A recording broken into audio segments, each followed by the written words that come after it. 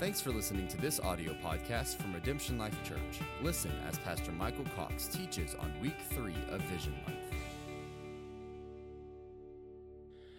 All right, so today is the last Sunday of Vision Month. Today is Live Truth, and we've been through Love God, Love People, Live Truth. Habakkuk 2:2 says, write the vision in big block letters, make it plain so people can read it on the run. So we try to make the vision clear. Not only do we write it and say it, we try to illustrate it. And that's why we have these amazing stick figures here to help you illustrate it. So we've been through it every week and we've been practicing. And so when you worship, you look like that. When you love people, you look, so it's just amazing. Just walk up to people at the mall like this. And you'll get amazing responses from that. And you'll love people and it'll be so good. And so today we're going to dig into Live Truth. Of course, I'm sure you can tell because of the amazing artwork that that's the Word of God that the little guy's holding, okay? And so it's not a Cosmetologian magazine, but it is the Word of God. And so, what are you saying about me? Oh. I'm not. RSW wasn't around when I was in school. I'm not school well. So, but Live Truth, and you see the little, your house, your church, your workplace. We believe that the truth of God should radiate from your life in every aspect of your life. And so I want to dig into that today. And I'm going to attempt to pull up several things here. As laid out on our website, if you ever want to go there and look kind of at the vision and mission, it's awesome. So the vision of this house is to love God, love people, live truth. That's kind of complicated, right? Very simple. And you break that vision down into mission steps, and we've done that for love God, love people. And today we want to break it down a little bit for you on live truth. And so the first thing we attempt to do in following through with our vision statement and the mission of living truth, we try to present God's word in creative, relevant, and understandable ways. That's difficult for me because I sometimes I have a hard time talking coherently. So if you understand it, that's a miracle. We did a good job. So that's why we have to have illustrations so that it makes more better sense, right? And so that's what we do. And so we've got a little help today. And so if you'll roll that first video, this is what some people think about whether or not we do anything creative. One of the things I like is that there's always object lessons and like props. So one sermon in particular about rest, and they had just put a sofa right up on the front, the stage, and just the continual picture, like a visual of when Michael was just sitting down talking about resting in the Lord and helping us envision like God being with us on that journey and just sitting and resting with us. And so for me, that kind of fueled something that I realized that a lot of times God just wants us to come and sit and let him show us things. And it's not like when he shows us things, we have to go do them. It's like, let me just show you how things work. And, I've used that illustration a lot.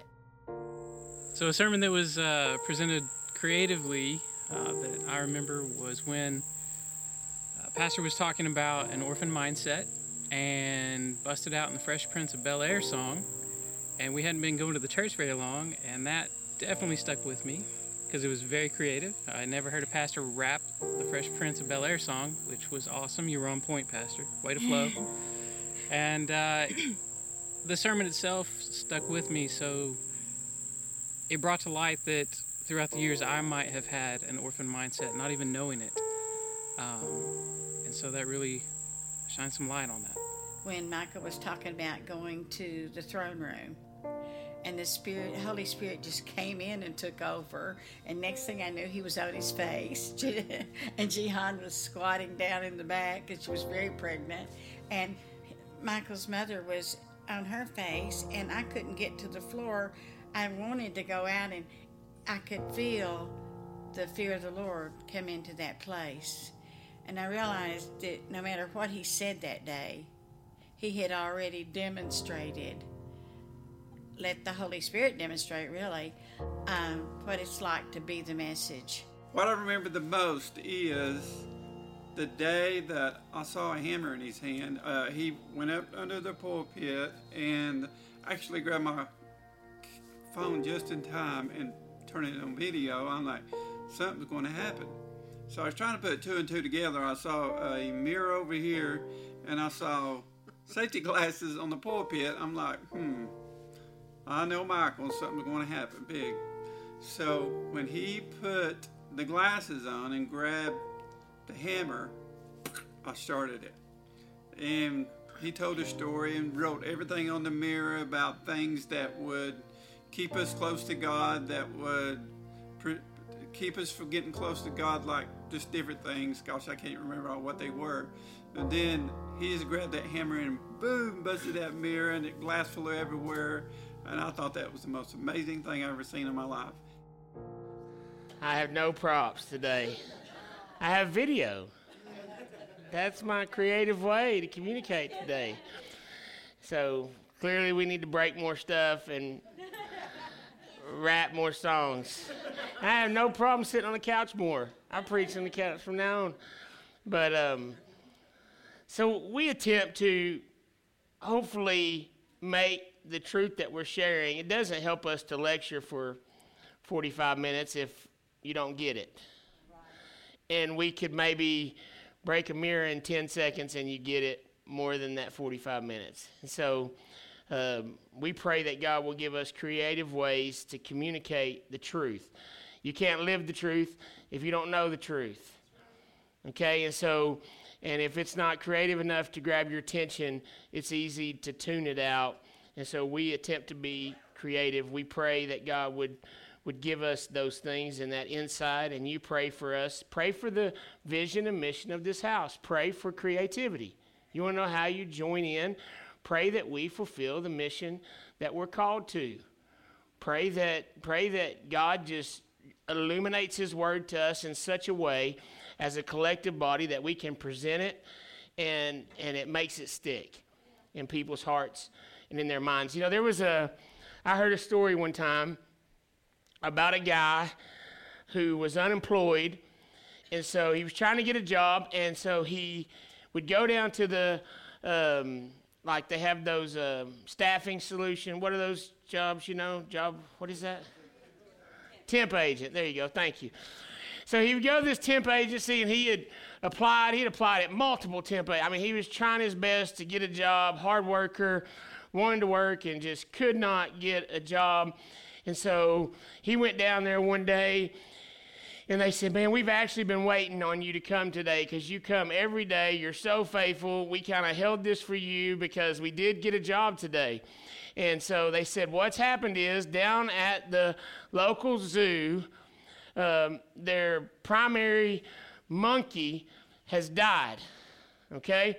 And so in the interim time, they're trying to get a new monkey, but in the interim time, what they're going to try to do is they want somebody to dress up like this monkey and pretend to be this monkey. And so, and we just notice every time you come in here, your knees kind of bend at the right place and your facial structure kind of right.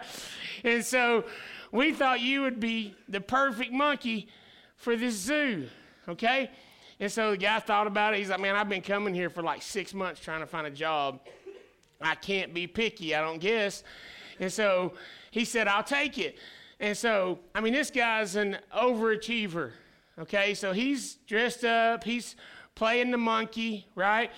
And so he's learning how to really swing on the bar, And so he could just hang out in there, but like I said, he's an overachiever, so he perfects the way to swing on this bar just real creatively, okay?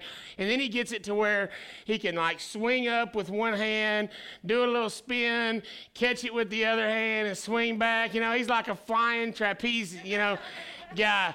And so he's like doing this stuff, and like he's starting to draw these crowds. I mean, people are like, wow, this is the coolest monkey ever. And he's just so talented.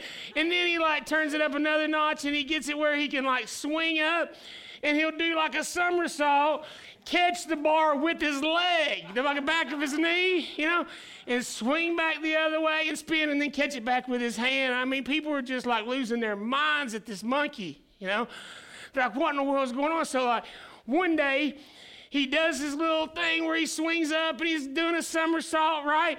And he misses the bar with his leg, and he flies over 2 cages, and he lands in a lion's cage.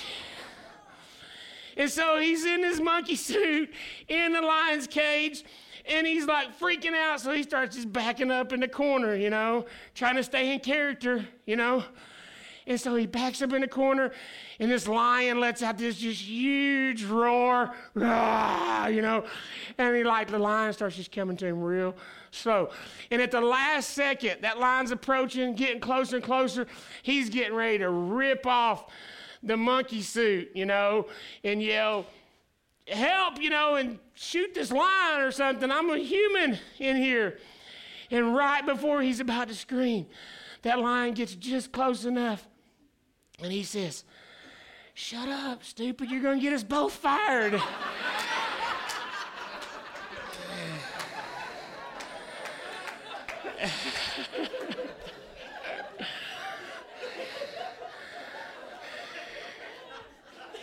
So the monkey jumps on the lion's back, and they ride around, and everybody's looking at him. And just amazing time.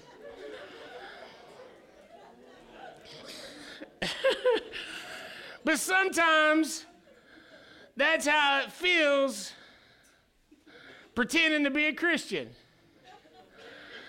We are supposed to live all these truths. We're supposed to do all these things. And does anybody ever feel like your life just gets caught up with seemingly always just doing what you're supposed to be doing? And you feel like sometimes you're just faking it. And you think if anybody ever really knows how I feel about doing this stuff, they're gonna be so disappointed at who I really am. Because we're just at a surface level trying to be all those things. And then I see it sometimes, church is like a zoo. And we're just all here trying to be something, right? It's not the picture of what we're supposed to be. But it is how we can end up. Churches can end up like fake zoos with a bunch of fake Christians scratching their spiritual itches and looking like what they're supposed to look like. But when they get pressed and they get in situations, they rip the mask off and everybody sees who it really is. And so if we really want to become and live truth, it's got to be deeper than just externally trying to follow a bunch of stuff that we know. The truth has to be embedded inside of us, and it has to be something that we believe and that we live. You know, the Word of God is living and breathing. It's not some old document. And when you consume it, it goes inside of you, and it lives and breathes through you. Living truth is living the Word of God. And there's no faking in it. Sometimes it may be hard to do what the Word says. You know, I'm reminded when you swear in court, they say, do you swear to tell the truth, what? The whole truth, and nothing but the truth, so help you God. And I would say, do you want to live the truth, the whole truth, and nothing but the truth? Some people want partial truth. I get so frustrated and discouraged sometimes, almost on a weekly basis, if we discuss the love of God here, and they'll put up a statement of the love of God on our social media, it never fails that somebody will comment that what I said is seeker sensitive. And it's not the truth, and I don't tell the truth enough, and I don't tell people the truth enough, and all that stuff. And what's funny is they'll use a quote of Jesus, who, by the way, is love. I made a quote the other day about doing something in love, and they said you have to mention the name of Jesus, or it's not what Jesus is love. They can't be separated. If I do something in love, I'm doing something in Christ, whether I preach a 4-point sermon and mention his name 27 times. But we want to use part truth. It's amazing to me. Some people want to use the part of truth that God loves everybody and nothing matters because his love covers all our sins and it doesn't matter what we do. That's part truth. God loved sinners.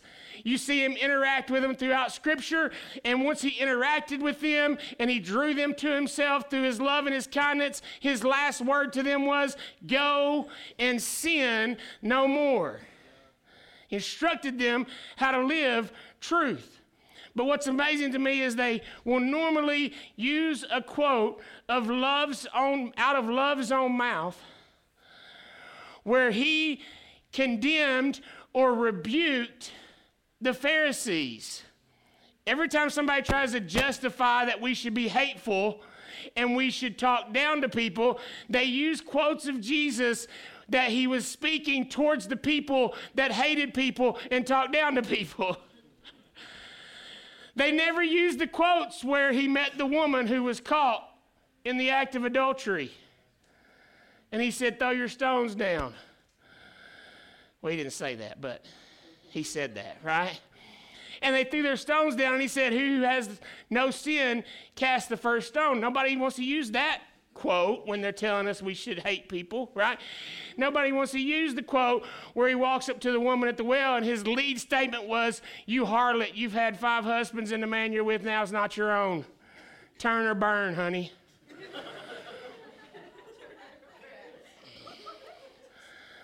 But he was concerned with her thirst, and he was concerned with instructing her in how she could never thirst again. He didn't lead with exposing her sin.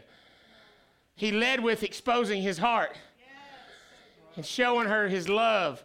And so we so want to have the truth. I know so many people talk about Jesus flipping the tables over. God would not condone all of this sin. He flipped the tables over one time. Sometimes we should just be mean to people. You know who he was being mean to? The people that told people they could not come into his presence if they didn't have a good enough pigeon to burn. And so you can't come in here unless you buy one of our sacrifices, because our sacrifices are the only ones that are worthy, so you can't approach God unless you do it our way. You're not good enough. That's the people that he flipped the tables over. Yet we think he was talking to the people out there that weren't good enough and angry at them. He's angry at anybody that tried to ostracize them and keep them out of his presence. That wasn't part of my notes today, but it felt good to get it out.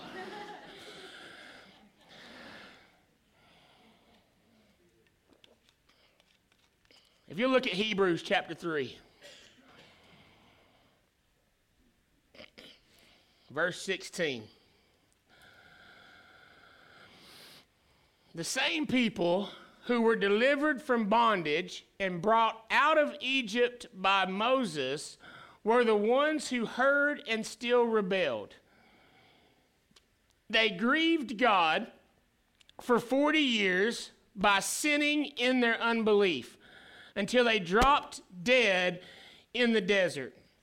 So God swore an oath that they would never enter into his calming place of rest, all because they disobeyed him.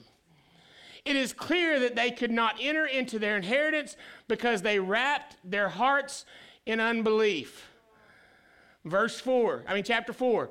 Now God has offered to us the same promise of entering into his realm of resting in confident faith.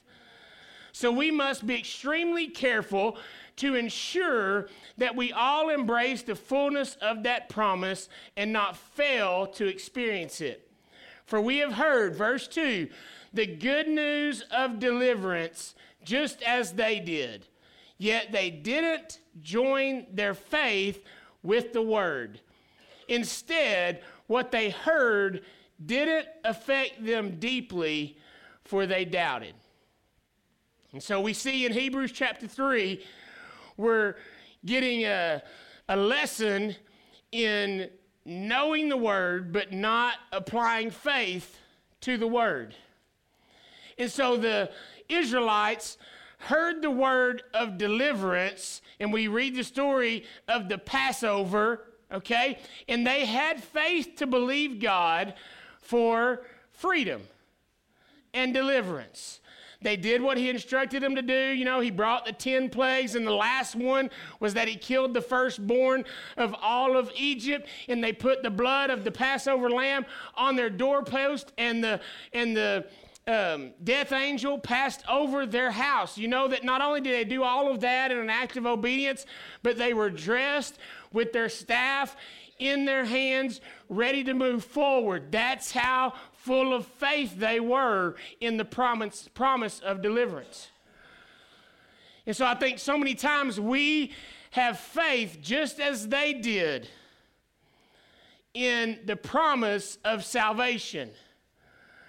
So many people believe God for salvation, believe God for freedom from bondage and slavery. And so we believe him that he can set us free from those destructive and detrimental things, but we somehow stop believing that he wants us to live a life of fullness and rest. And so they believed him for deliverance, but somehow in the process, they had a hard time following through with trusting him at every place. And it left them wandering around in the wilderness for 40 years. One of the reasons we have a hard time believing is that we don't know what the truth is. We have divided loyalties to what is truth. A very conscientious doctor told his patient the truth that his days were numbered. He said, "You have 1 week to live at most. It's time to get your affairs in order." Terrible news. Is there anyone in particular you would like to see before you die? So this doctor tells this man, "You're going to die in a week. This is terrible news." And he's like, "Is there anybody particularly that I can help set up? Would you like to see someone, talk to someone? I can bring them in." And so the man says, "Yes, there's somebody I would like to see. I would like to see another doctor." That's who I would like to see. I would like to see someone who tells me something different than what I don't want to hear. And all of us have that aversion to pain and that aversion to truth that causes us to have to move and do things that we don't want to do. So it makes us susceptible to believing a lie. Because the truth sometimes scares us. I want to see another doctor. I want to hear another point of view. I want to go to a different church. I want to hear a different pastor. I want to hear some faith or some religion or some belief who condones me to live however I want to live and do whatever I want to do. So we have these divided loyalties to the truth, and it ends up causing us to have no anchor. Ends up causing us to be just washed and tossed with whatever idea comes down the pike. And so we have to be rooted and grounded in truth. Here's one of the greatest lies There's this new thing that says, live your truth. Live your truth. There's tons of websites devoted to this idea. There's 12 steps devoted to this idea. There's all kinds of enlightening information that will help you go so far down the road of bondage to your own truth that it's almost impossible to get back out, except for a light that shines in that darkness. Amen? Let me just read a little definition from one of the sites. Are you ready to live a life of truth and self-acceptance? Live your truth right here, right now. What does this mean exactly? It means to live your most truthful self. Inside you is a person waiting to jump out and live in truth and openness. Most of us spend our days living up to expectations and definitions. Those pesky definitions. Those pesky facts and real truths that get in the way. In this way, you, me, all of us are living to be someone different than who we really are. Anything that tells you to live different than your natural desires is a conforming voice, and you should resist it. Live your own truth. This is a lie. This is what they say. This is a lie. Anything that tries to make you live different than who you truly are, this is a lie. It's time to live your truth and own it. You know, there is no such thing as your truth. There's only the truth. By definition, the truth cannot be different things. The sky cannot be blue and orange at the same time. Well, you know what I'm saying. As soon as you said it, you thought, Golly.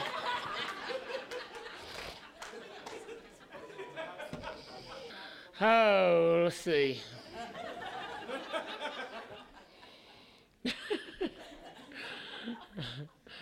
There are truths. There are some that can't be two things. Sky's not one of them. The wall is black. Thank you. That wall is black.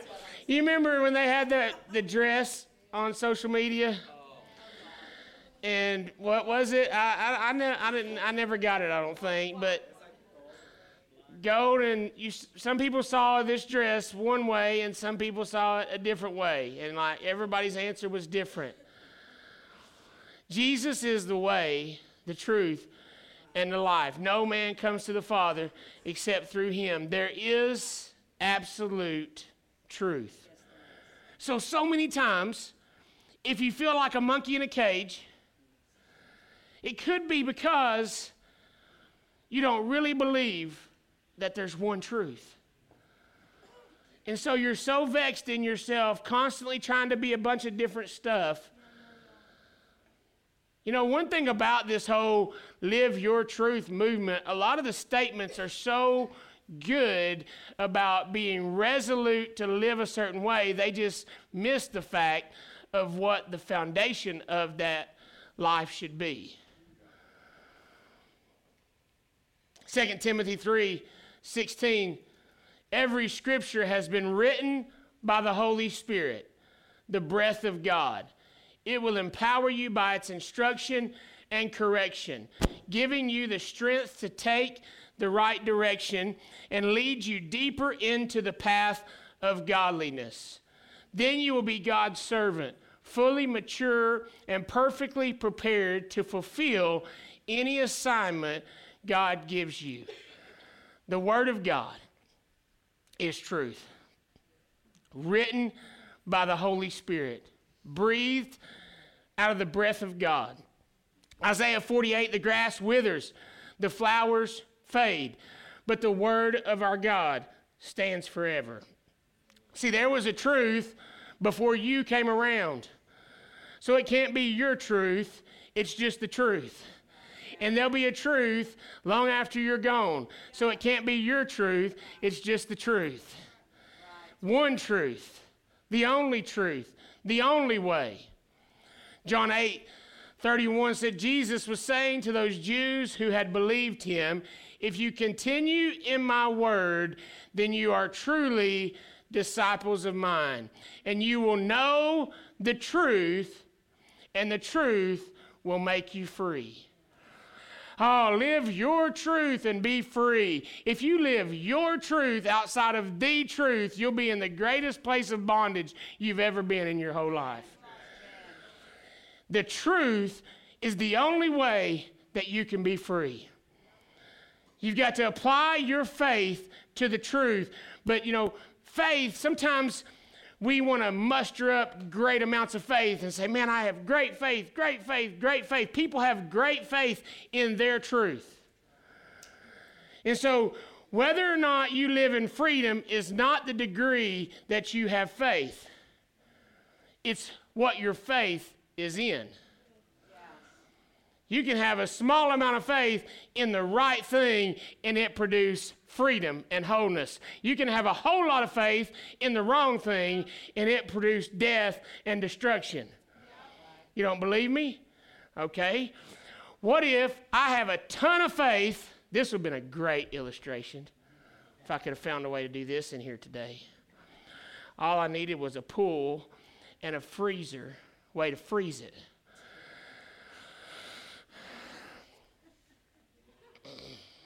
Maybe a chest freezer full of water, right? It would have worked. Man, should have thought of that. Staff says when I start thinking, stuff gets harder. So I try not to, specifically Chloe, but I'm not throwing her under the bus or anything. So, you can have the most confident faith in thin ice. Man, I'm going to step on this thin ice. Hey, if you don't believe me, watch YouTube. You'll find somebody. I think you can use this word in this context and not be sinful. Some moron, will have a lot of confidence in thin ice. And they'll just walk out there with absolutely complete disregard for safety. Man, I can just walk out here, and the whole time you're watching, you're just like, idiot, no, don't do that. So you can have all the faith in the world. You can believe it. You can say, man, come on, this is perfect. This will work. If you walk out on that thin ice, no amount of faith is going to make that ice hold you. You're going to fall through. But you can have the slightest bit of faith in 3 foot deep, thick ice. You can call your wife and say, honey, I've got to cross this creek and I'm not sure I'm going to make it. I really don't know. I'm scared to death. I don't know if it's going to work or not, but I've got to try it. And so if I never see you again, I love you, but I'm going to try to cross this creek. You can have the most minute faith. You can be thinking this is probably the last day I'll ever live, as opposed to the guys who thought they could never die and it's perfect and they can go on it. But you can take your small, minuscule amount of faith and step out on that 3 foot thick ice and stand on it all day and be secure. It's not how much faith you have, it's what you put your faith in that matters. And so we have to put our faith in truth.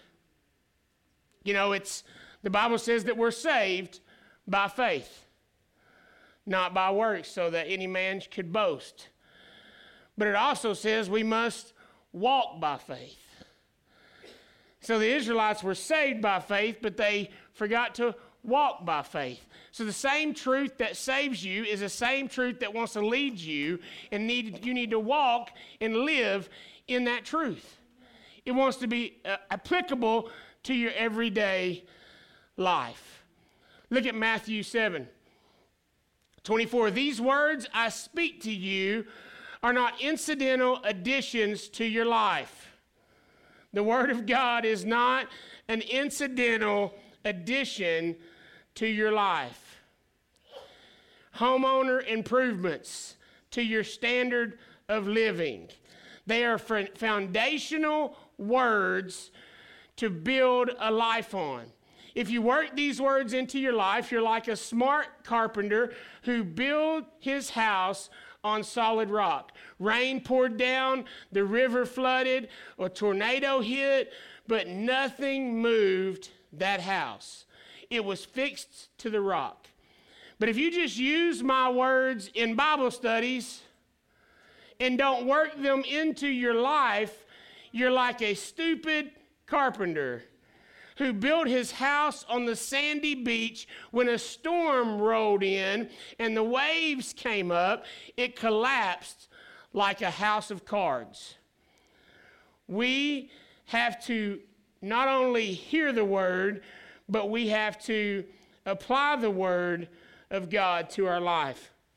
And so not only do we want to communicate it in creative ways that hopefully will register and trigger and stay in your mind, but we want to help you discover paths to apply God's word to your life. And so let's see what some people say about that. I'm excited about hearing this. And he preached a sermon on John 14, which is, I go to, let not your heart be troubled. If you believe in God, believe also in me. In my Father's house are many dwelling places. And he preached on that several times. And that was relevant to me because I thought this God was just this God that I got saved and you went to heaven and then he wasn't ever a part of your life. But he wants to dwell inside of me as being one of those places. And so he wants to be a part of everything I do every day and in my life. And I've been in church for a long time and I had no idea what that. I mean, that just never was ever taught to me. When you forgive somebody, as Michael was speaking about, the freedom comes in when it heals you. And I think it also, depending on the situation, makes a difference on that other individual. I feel like all of the sermons have such life application to it, and I'm always telling people like, oh my gosh, you have to look this up online and listen to this sermon, when I know that it would specifically speak to someone in a particular situation that I've been dealing with. And as he talked about loving people, I for the first time I got a revelation what it meant to love your neighbor as yourself. I thought, oh my, I didn't realize, I always thought neighbor was literal, you know. As Jihan had spoken about, we see what heaven sees, the reality of life, you know, what's going on in the natural is going on in the spirit, and we have to learn to balance the two. And as a prophetic intercessor, I often see it that way, but somehow I didn't see the neighbor thing, that I had to love the one in front of me. And so I began to process that day, and it made such an impact on me. Beautiful stories of applying the Word of God. If we, in any way, are meeting here week in and week out without receiving the Word of God and understanding that that Word is to be applied to our life and transformation to take place, we're literally wasting our time. We gather around the Word. We gather around truth. There's lots of people that gather, but the only ones that are going to come out transformed are the ones that gather around truth and know that truth is a transformational force that is supposed to change us. And so as we hear that truth and we're compelled to change, we come back to wrestling with that application of faith. Some things that the Word instructs us to do require faith. Look at Luke chapter 17, verse 5.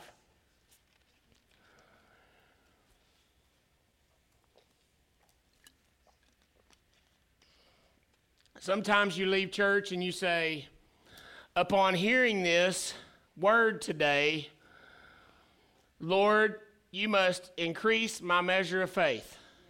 Right? Just like the disciples said, oh my goodness, Lord, if what you're saying is true and that has to happen in my life and you have these expectations of me, then you've got to increase my faith. Look at Jesus' response. If you have even the smallest measure of authentic faith, it would be powerful enough to say to this large tree, my faith will pull you up by the roots and throw you into the sea.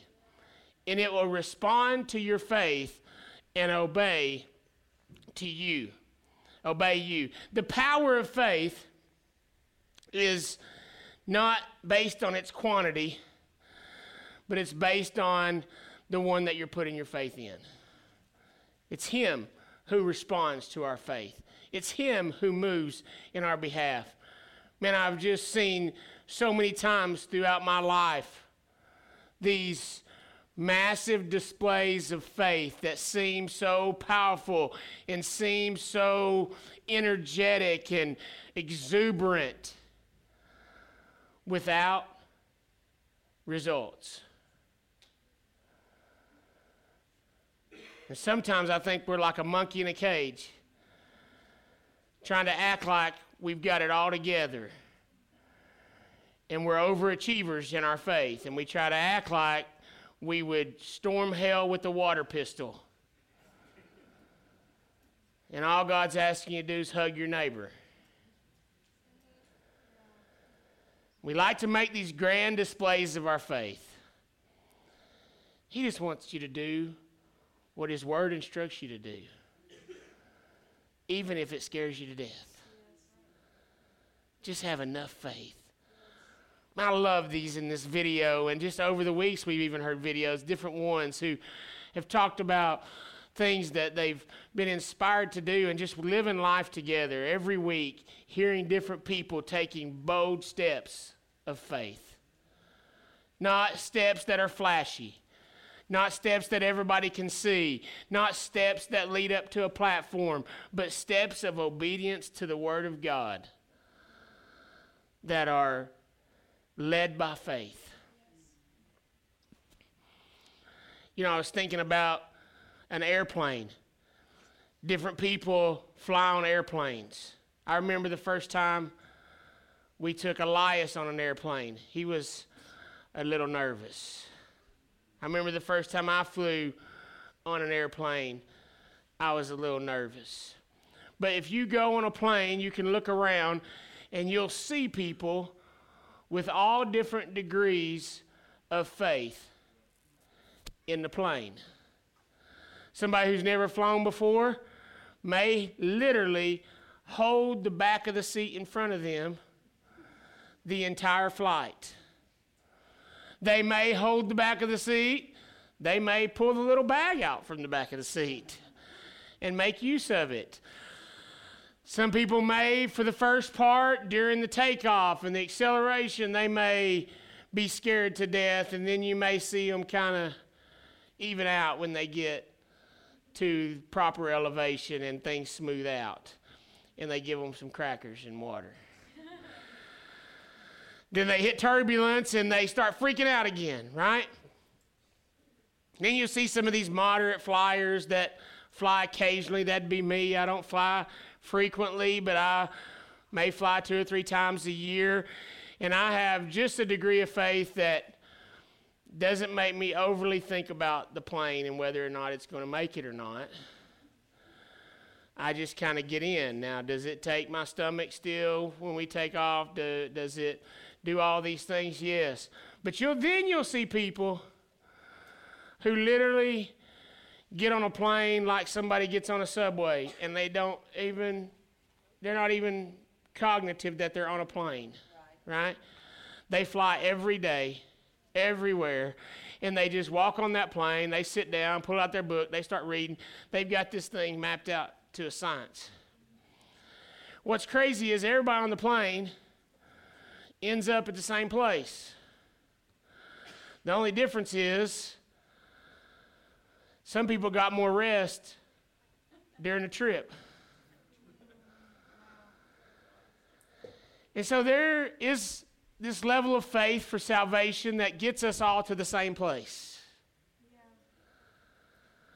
But there's also this place of faith through trials and testing and perseverance and repetition and saying yes to some hard things and seeing him come through and saying yes to some hard things even though you're scared and seeing him come through and saying yes to some hard things even though you're scared and seeing him come through that cause you to be able to find a place of rest. And when turbulence hits, they don't even put their book down. When turbulence hits, they don't even wake up. They're asleep. They got complete faith in the process because they have submitted themselves repetitively to the process.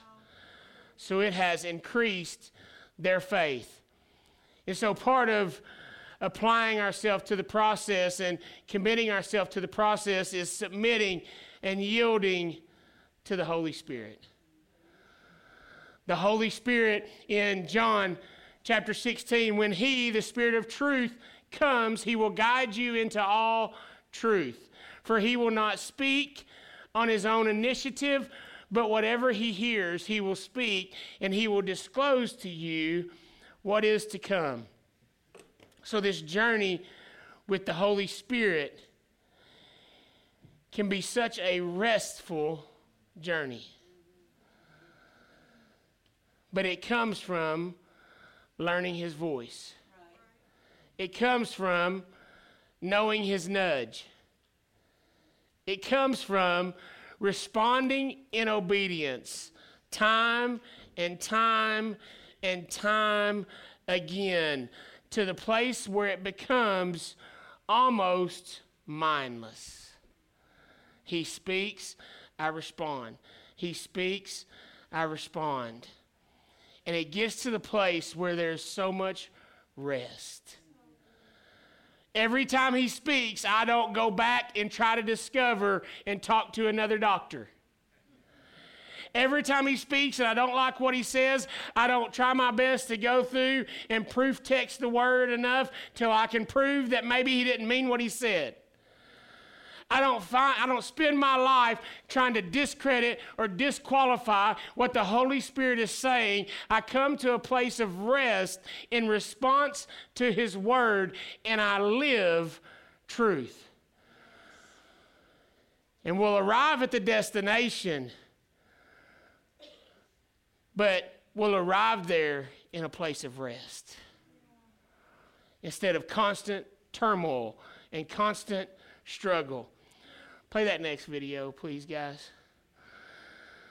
So we attempt to give the Holy Spirit that place here.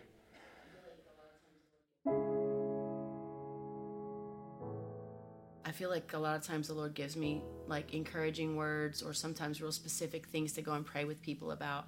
And I have that liberty to be able to go and like speak to someone. And it's really encouraging to me if I just go over to the side during a time of prayer worship in the service and I say like, can I pray with you about something? And then just to see the look on their face and how the Holy Spirit touches them when I'm praying for them. And I love the fact that I have the liberty to do that. It's going to sound a little cliche, but it seems like each Sunday there's a fresh encounter with Holy Spirit, especially during worship, and leaning heavily into worship as a worshiper. It seems like there's a fresh word each week that's always on point, and it's always refreshing to know that the leadership, whether it's from worship or during a sermon, that the leadership is in line and listening to the Holy Spirit. 3 John 4. I have no greater joy than this, to hear of my children walking in the truth. That's a powerful statement. I have no greater joy than this, to hear of my children walking in the truth. 1 John 3:18. Little children, let us not love with word or with tongue, but in deed and in truth. In the Passion Translation, beloved children, our love can't be an abstract theory we only talk about, but a way of life demonstrated through our loving deeds. So we believe that living truth is serving others. Living truth, the way, the truth, and the life is Christ. And so you could say that part of our mission is to live Christ, who made himself, humbled himself to a place of obedience and came and served. There's no greater joy to him than to see his children living in truth. Not in word or in tongue, but in action and in deeds. So we commission you to actively live truth by serving our body and our community. So just like in the illustration, we believe that living truth looks like living that truth in your home, in your church, and in your workplace. And so we attempt to establish a microcosm of the rest of your life. We believe if you can tap into your gifts and your serving through some expression, even in this body or ministries into the community, that it will be such a accelerative force that just causes you to want to live that in every area of your life. Tap into who you're called to be. And so we commission you and try to plug you in and give you opportunities. There's so many stories of folks who we asked to serve in some capacity of serving here that discovered something they did not know was in them. Yeah. And now it's released in so many other areas of their life. And so you never know what you can do or who you can be or how you can serve until someone provokes you, prompts you, empowers you, and releases you to serve. And so we are committed to doing that. Show that last video.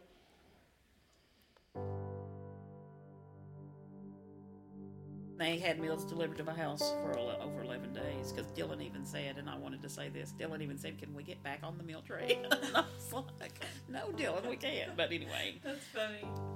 I was just overwhelmed, and so then that pushed me to want to do the same for others and to be the head and the part because of all that was done for me. And it was more than just meals, but fellowship. For quite a while, I've been really interested in learning more about operating in the prophetic and what that looks like in everyday life. And fear has kind of stopped me, fear of being wrong or not somehow just being shut down because I was wrong or something.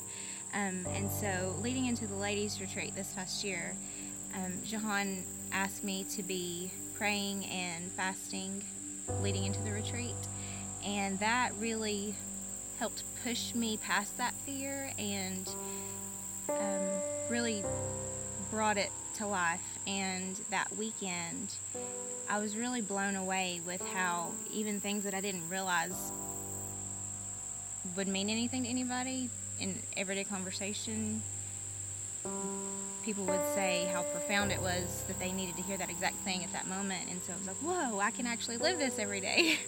And so it's really been a spark that lit a bigger flame in me, but it's not dying down. Like, it's just getting brighter and brighter, and the hunger is getting more and more. You know, I'm trying to learn the violin. It's not something I've done very long. Was more of a clarinet and piano player. But I've always wanted to play, and then so when Jahan asked me to play at RLC, and I was just like, oh my gosh, I can't do this. I cannot do this. So, and I still don't know 100% what I'm doing, and I'm trying to rely on the Holy Spirit. But I think He's trying to teach me obedience and to trust in Him, to get up there and not for sure know what I'm doing 100%. But He's like, I'm going to teach you, and it's okay. So I think for me, it's like I'm learning to be more obedient. I love the, oh my Lord. My mom just said it's about time. Kenny's like, thank you, Beverly. That's exactly what I wanted to say. Be more obedient. I love the, just watching that just now, something stuck out to me. I love the contrasting positions. Somebody has been interested for a long time in this burning to do a certain thing, and the release and the empowerment to operate in that and do that just fueled that fire and made it grow. And somebody did not want to do anything but was prompted to. And it's a test of obedience. I think the beautiful thing to that is sometimes we serve out of this great burning for a certain area, and we can't wait to be commissioned to operate in that gift. And sometimes it's not on our radar, but someone provokes us and prompts us because they see something in us that needs to be released, and it's our decision to operate in obedience and to respond. And so what a great picture, 2 pictures of different positions today as we leave, because we have serve team sign-ups outside. And some of you may be sitting here right now saying, man, I'm just not burning for anything. I'm just not burning for anything. Well, let me provoke you a little bit. Sign up for something. Involve yourself in something. Sign up to serve alongside of fellow believers. It's powerful and it's rewarding and fulfilling to serve. And you have no idea what that act of obedience may release in your life. You have no idea how that may align you with the kingdom and put you in position to come into a place of identity with something in your life that you didn't even know was there. And so I have discovered many different ways to answer calls in my own life throughout the years. Sometimes I'm burning and I know this is what I'm purposed and intended to do.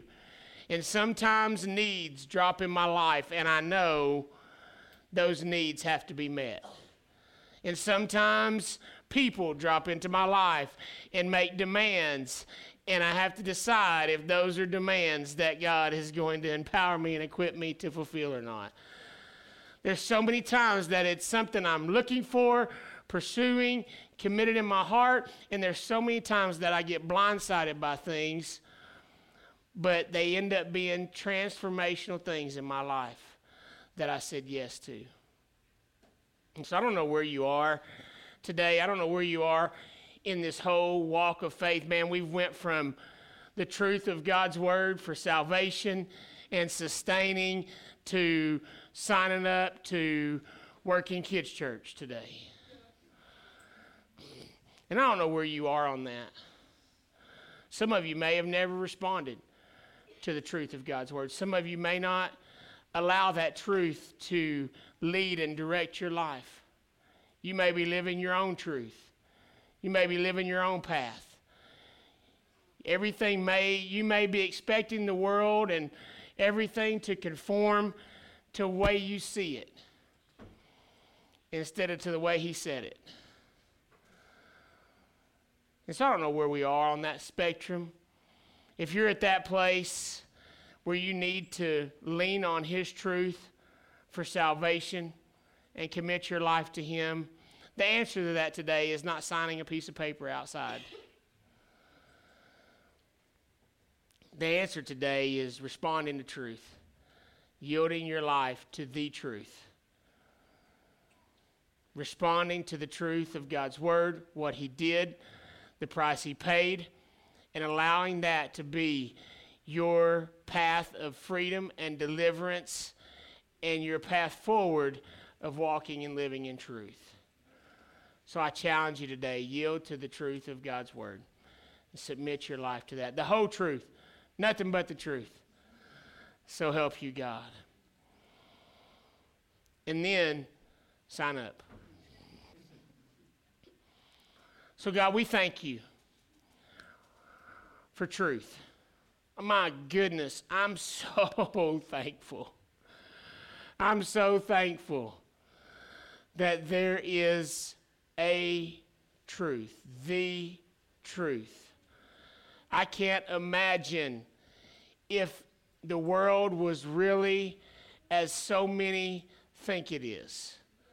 I can't imagine if we were all left up to how we interpret life through our own lens and our own perspective and how we feel about every situation. Forget about society, forget about culture, forget about where we would be as a nation. I can't get past where I would be as a man, where I would be as a person if you had not revealed your truth to me, the truth to me. So many times I thought I knew truth. So many times I thought it was my truth. So many times I was blinded to how I feel and what I think and what I didn't know what I didn't know. Yet you were so faithful to reveal the truth to me. And the truth doesn't waver, and the truth doesn't change. And the truth lends security and stability and faithfulness to my life. And so God, so be it in every life of every person in the sound of my voice today. Let the truth of your word be the foundation of their life. Let them apply it. Let them integrate it. Let it be core. Let them flow all of their ideas and their thoughts through the filter of your word. Let it lead them and guide them and establish them in Jesus' name. And God, I pray that you would compel their hearts today to serve, to step outside of themselves and open the door of serving in their life. That it would be a transformational force to them. In Jesus' name. Can we say, so be it? I'm going to give an altar call today. Where's the altar call, Jen? Is it in the fellowship hall today? Serve teams? Out front? The altar call is under the pavilion. God is calling you to come to the altar and to sign your name in a place of service. Amen, amen. Enjoy. Thanks for listening to this audio podcast from Redemption Life Church. Be sure to stay connected with us on Facebook, Instagram, and Twitter @Redemption Life.